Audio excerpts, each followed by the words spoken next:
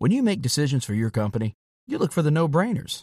And if you have a lot of mailing to do, Stamps.com is the ultimate no-brainer. Mail checks, invoices, documents, and everything you need to keep your business running. Get rates up to 89% off USPS and UPS. And with the mobile app, you can take care of mailing on the go. Make the same no-brainer decisions as over 1 million other businesses with Stamps.com. Sign up at Stamps.com with code PROGRAM for a special offer. That's Stamps.com, code PROGRAM. Welcome to Human Circus.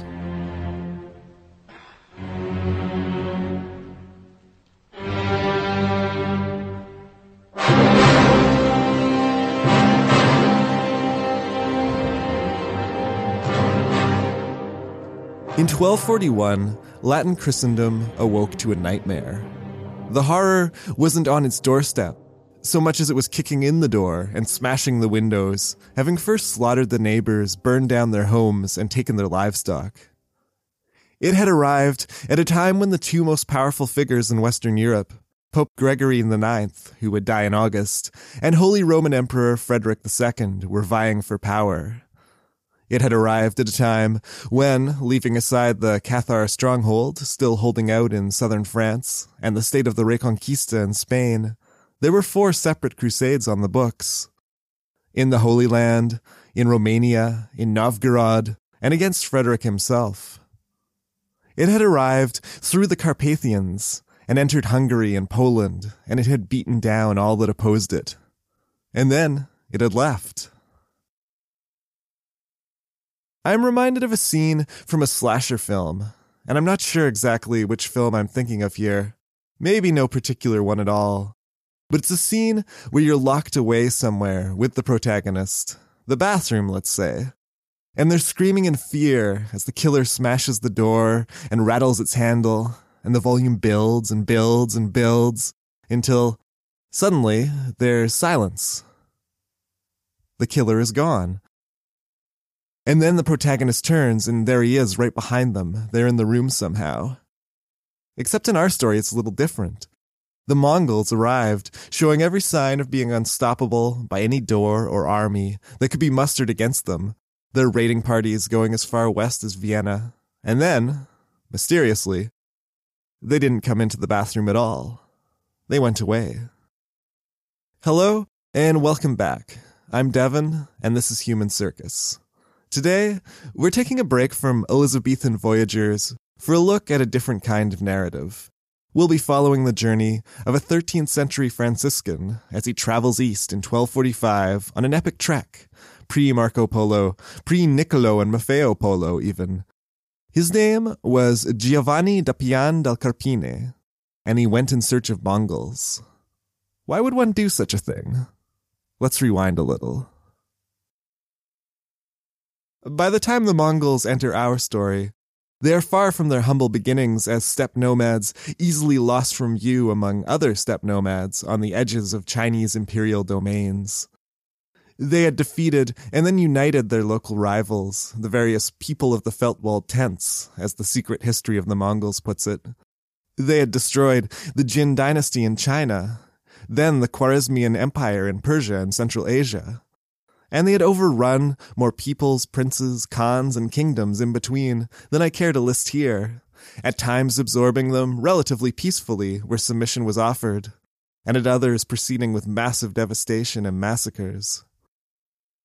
When Chinggis Khan had died, his son Ogedei had succeeded him, and armies had gone west under the command of Chinggis' grandson Batu and the legendary general Subutai.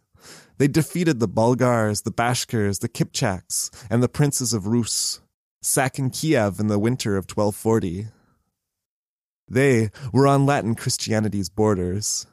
And by this point, they is pretty clearly not anything like a single tribe from the steppe. It was a diverse confederation encompassing a range of religious beliefs, bound by dynastic loyalty, and supported by auxiliaries and specialists from across the breadth of its conquests. In 1241, they soundly defeated Hungarian and Polish-German armies, annihilated them really, just days apart from each other. And then, months later, and for no apparent reason, this poorly understood nightmare withdrew. From our vantage point here in the future, we have some idea of what was happening. Ogedei, the Khan of Khans, was dead. The reasons likely lay with his extremely heavy alcoholism, though Carpine will report that the Khan was poisoned by his own sister. Whatever the cause, the Mongol leadership had to withdraw to address the succession. Its notables needed to assemble at the Kurultai to elect, or at least confirm, their new leader. And this transition of power was not going to be entirely smooth. It wouldn't be until 1246 that Guyuk, one of Ogedei's sons, would take power. And in the intervening years, Ogedei's second wife, Toregane, would sit as regent. Batu, the Khan presenting the most imminent threat to come west, had long been feuding with Guyuk, and would not be pursuing plans to carve into Central Europe, not for a while. Nor would he be hurrying east to see Guyuk quickly installed on the throne and the business of empire once more advancing. Batu's failure to go and see to the succession has led some to believe that it was not in fact this business of installing a new Khan which halted westward Mongol expansion. I think that his trouble with Guyuk might explain that failure, and the fact that other leaders around him, especially Subutai, did return to the east could account for his not pressing on with the invasions. But there is an interesting alternative hypothesis, that it was changes in the climate which led to the Mongols' withdrawal from Hungary. A measurable turn for the colder and wetter was followed by spring thaws that would have left the Hungarian soil very marshy, posing military problems and making it difficult to find sufficient grazing land to support the army's horses. And this was just as displaced populations, abandoned fields, and widespread destruction were all going to contribute to an imminent Hungarian famine. Perhaps it was simply evident to Batu and Subutai that this land would not support an occupying army of horsemen at that time. Whatever the cause, for the moment, the tides had receded, and they'd left some breathing space. Into that space stepped Carpine. So far with this podcast, I found myself starting descriptions of our primary characters with phrases like, "but we know nothing of his earlier life," or something to that effect. But this time we actually do know a little. Born around 1180 near Perugia in central Italy, Carpine was an early and rather important member of the Order of Friars Minor, the Franciscans. Apparently, he'd actually been a contemporary and follower of St. Francis of Assisi himself, a fellow Umbrian, and he'd taken posts in Saxony and Cologne, and been appointed as provincial of Germany and then Spain. He was over 60 years old when he received his new call to serve, hardly a young man considering the road to which he was called. Pope Innocent IV was sending him east and into the unknown, to meet the Mongols and to learn everything he could of them. It may seem an odd choice on the face of it. This was neither an explorer nor a skilled warrior, but he had other things going for him. The Mongol toleration of religion and religious figures meant he might safely travel where a soldier would be slain on sight, and he'd be in the position to urge and provide counsel on conversion to Christianity. In this endeavor, Carpine was following in the footsteps of other Franciscans on evangelical missions. He had apparently been responsible himself for sending friars out to Bohemia, Poland, Hungary, Denmark, and Norway. Others had gone to Islamic Spain, to the Slavs of Eastern Europe, and to North Africa, and they'd accompanied crusades into the Holy Land. Francis of Assisi himself had been an example for his order to follow, and had traveled in his final years to meet the Ayyubid Sultan in Egypt and seek, unsuccessfully as it happened, to convert him. And other Franciscans, and also Dominicans, were being sent out with messages for the Mongols. Lawrence of Portugal, Asselin of Lombardy, André de Longjumeau, and Dominic of Aragon. But none of their stories were quite like Carpine's. Dominic may have actually been sent as an envoy to the Armenians. André and Asselin handed their letters off to Mongol lords, or perhaps the same lord, in present-day Iran. And Lawrence may or may not have actually gone on the road at all. We don't know. We do know that none of them would ever go so far or see as so much as Carpine would. Carpine may not have carried a sword or had first-hand knowledge of the Asian steppe, but as a member of a mendicant order, he was no cloistered monk either. Apparently somewhat overweight and clearly not of an ideal age for going overland to China, He had diplomatic experience, and through his earlier work in establishing monasteries, he had contacts among the lords of Eastern Europe that might prove useful. Maybe Carpine could achieve through religious diplomacy what the armies of Poland, Hungary, and Russia, among so many others, had been unable to do: deter the Mongol threat.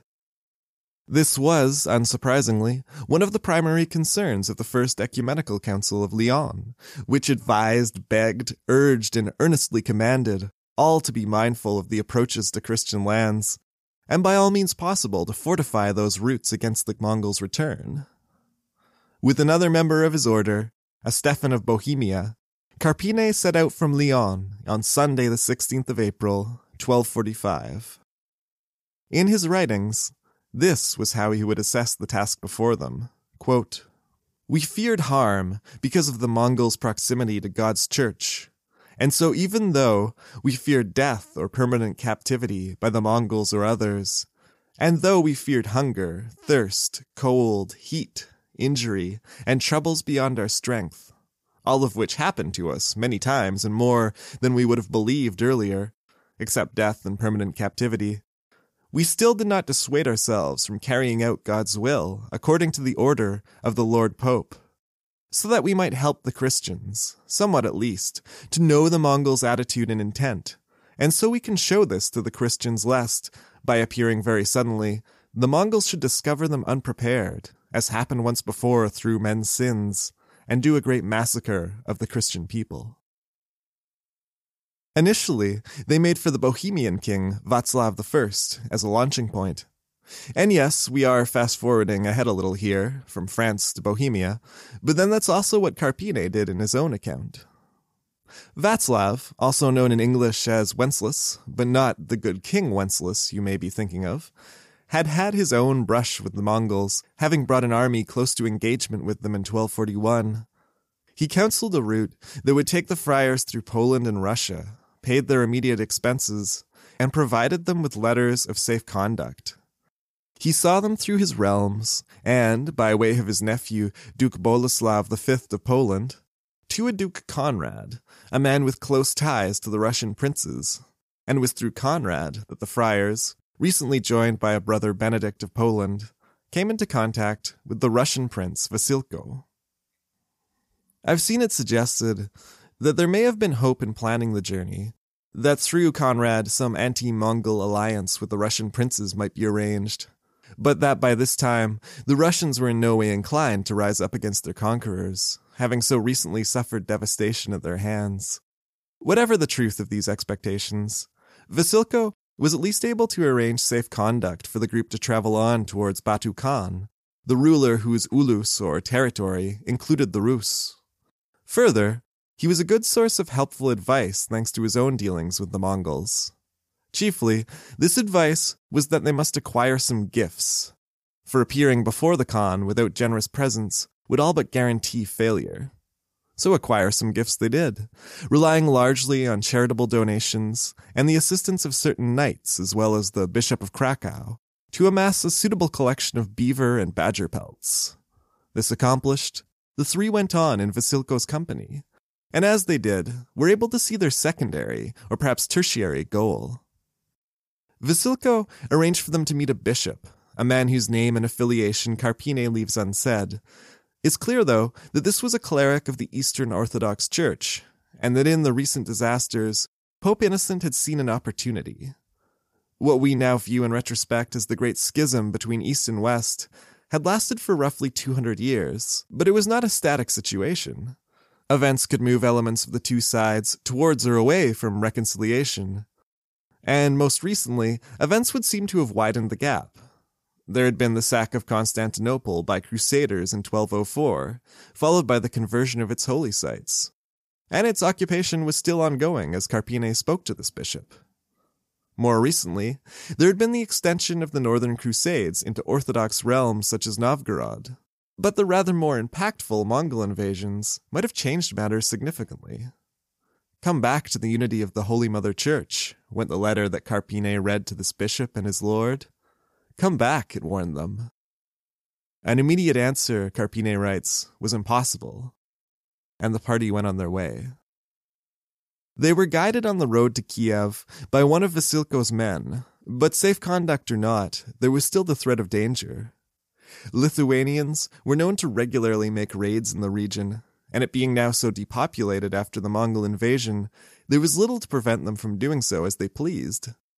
By skill or good fortune, though, the travelers suffered no such trouble, only terrible sickness. Despite their poor health, they came to Kiev, and they saw what had become of it. The once great city of the region had been reduced, Carpine writes, to almost nothing, hardly 200 houses. In the fields that surrounded it were countless human skulls and bones from the dead, too numerous in comparison to those who remained for anything to have been done about it in the intervening half-decade. Years had passed, and those bodies had sat out there, outside of what was left of the city. Those that remained seemed to have been very hospitable towards the travelers, though. When consulted, the local nobles warned the friars against proceeding any further with the horses they had brought with them. Those horses would not know to dig beneath the deep snows after the grasses beneath, as the Mongol horses did. There would be no straw, no hay, no fodder to be had for the animals, and they would starve and die, with the consequent death of the travelers themselves being a very likely possibility. This advice seemed wise, and with a little follow-up gift-giving and buttering up, adequate horses were also forthcoming. Our travelers were ready.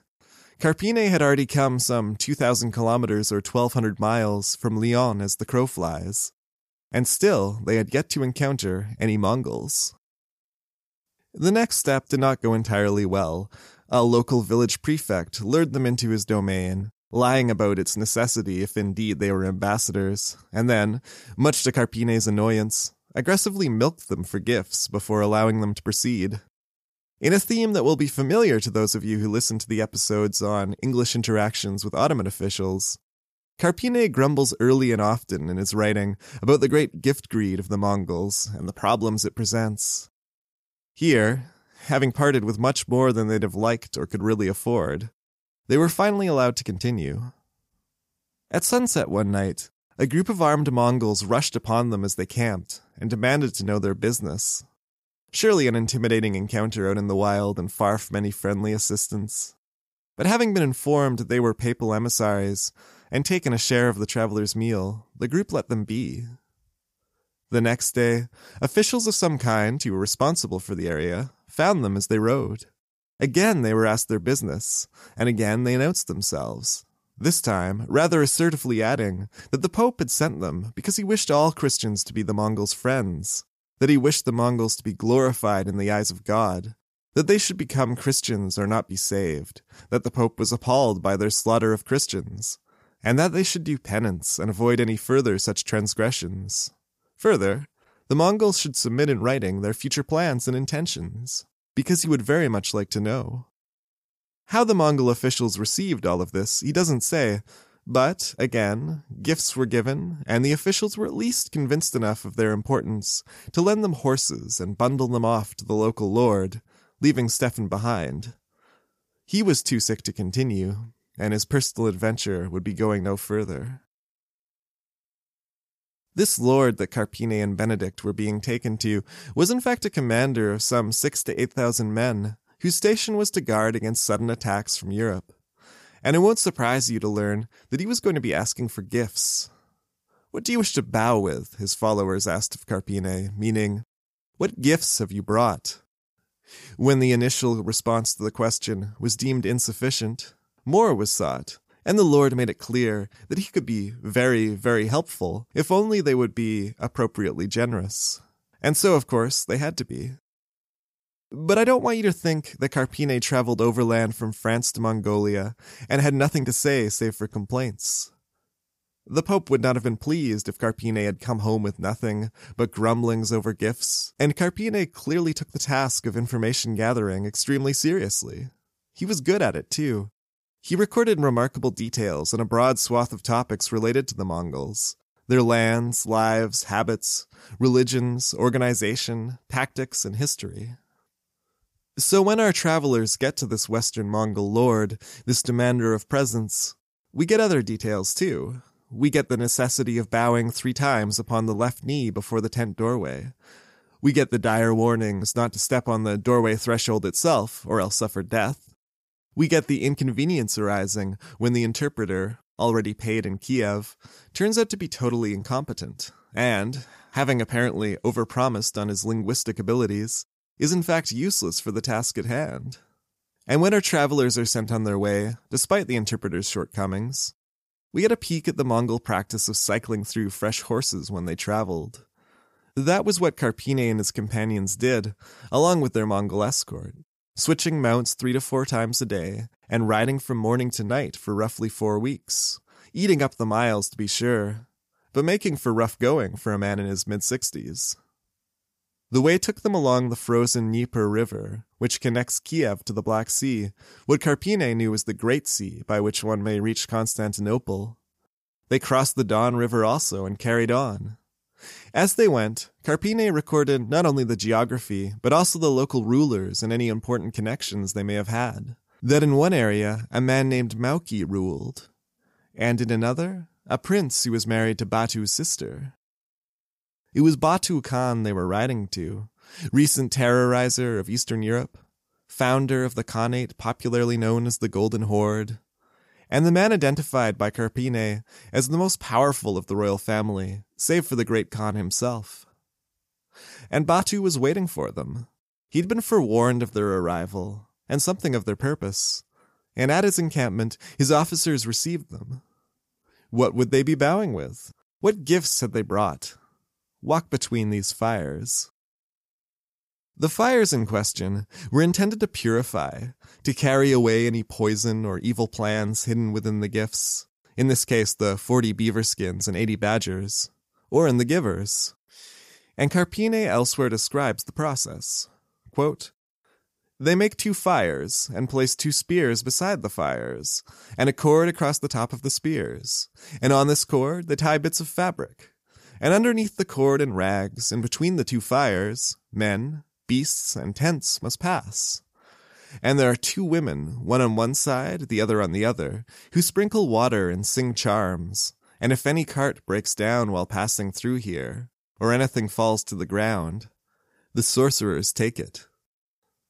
Presumably, stumbling or falling while passing through, and thus being found to be personally impure, would lead to a result much worse than this taxation by sorcerer.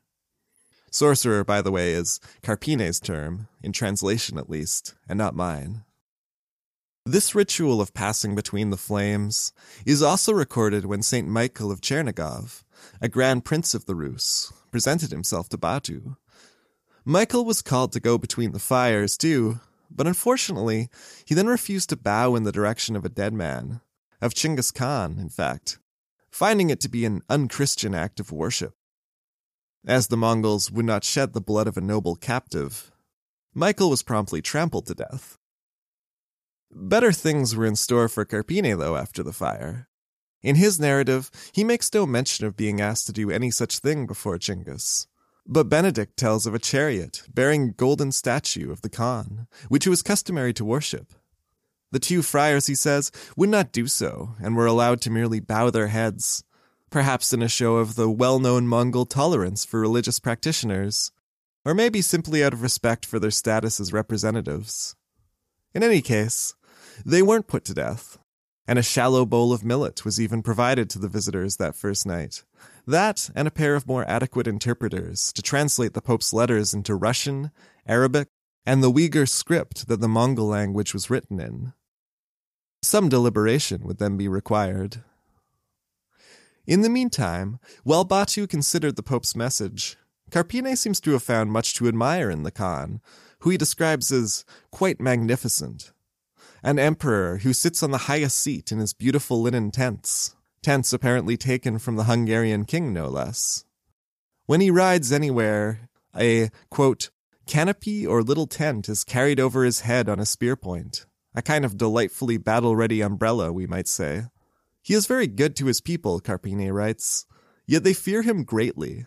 He is most savage in battle, and very wise and most clever in war, because he has fought so much. Batu, the very wise and most clever, did not take long to make his decision. On the day of the resurrection of our Lord, the party was summoned and informed they were to be sent on to see Guyuk. I say the party, but they didn't actually all continue their journey from Batu's camp.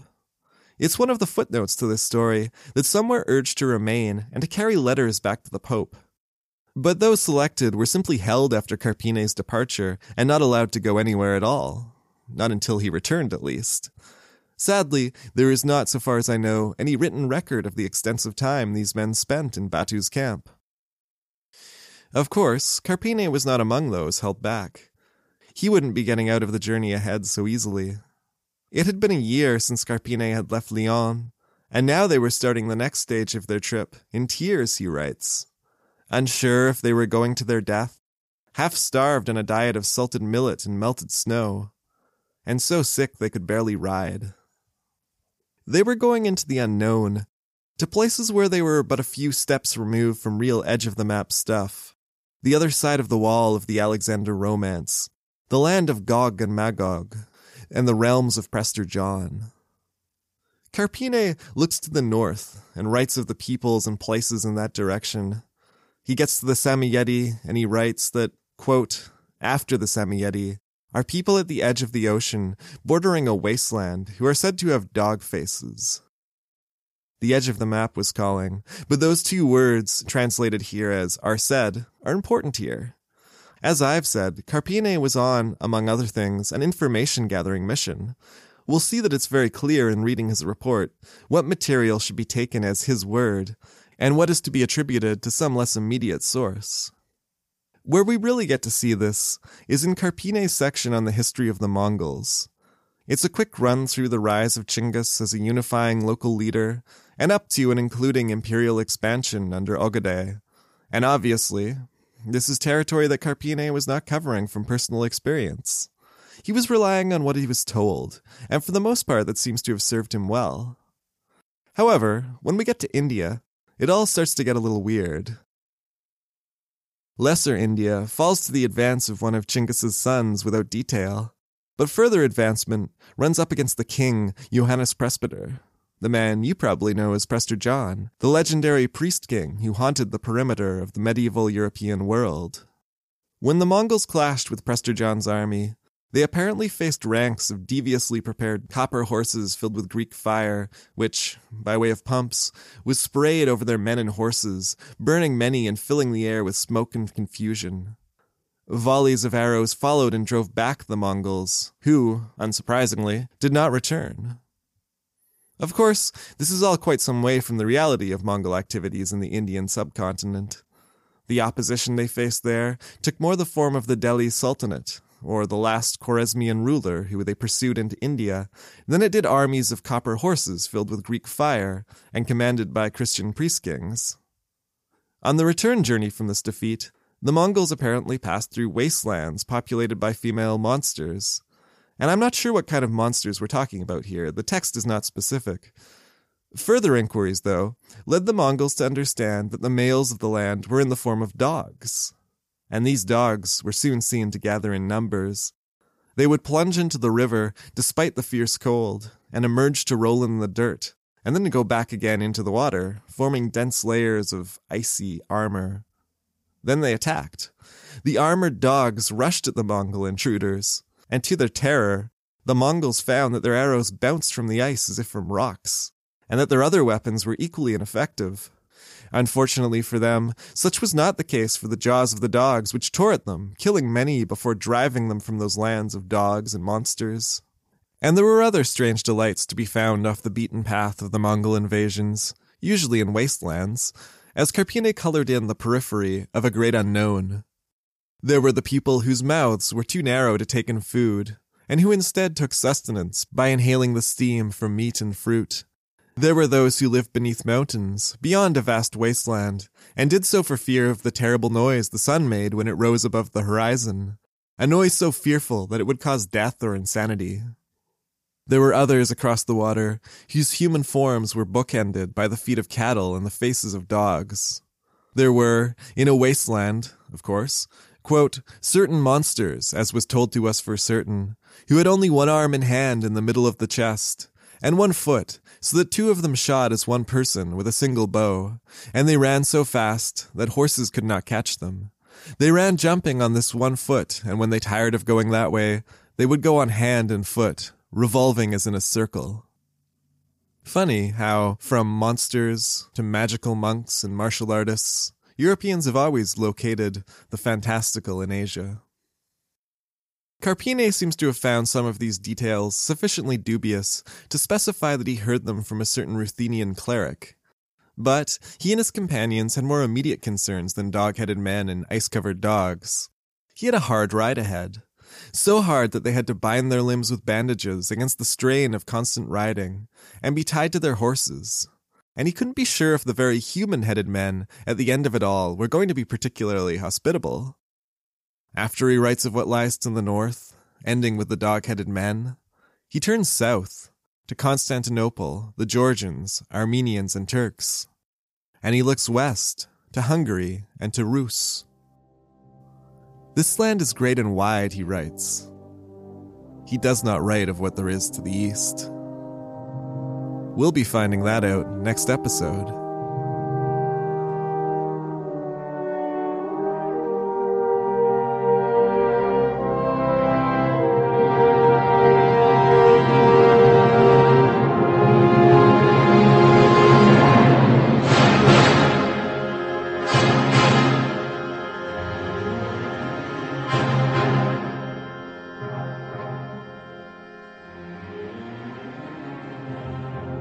Human Circus will return.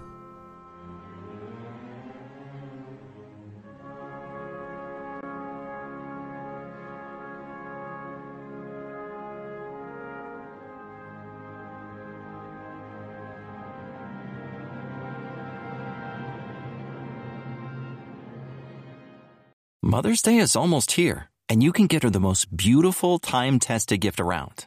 A watch she can wear every day from Movement. Whether mom's into classic dress watches, rare and refined ceramics, or tried and true bestsellers, Movement has something she'll love. And right now you can save big on the best Mother's Day gift ever with up to 50% off site-wide during Movement's Mother's Day sale at MVMT.com. Again, that's up to 50% off at MVMT.com.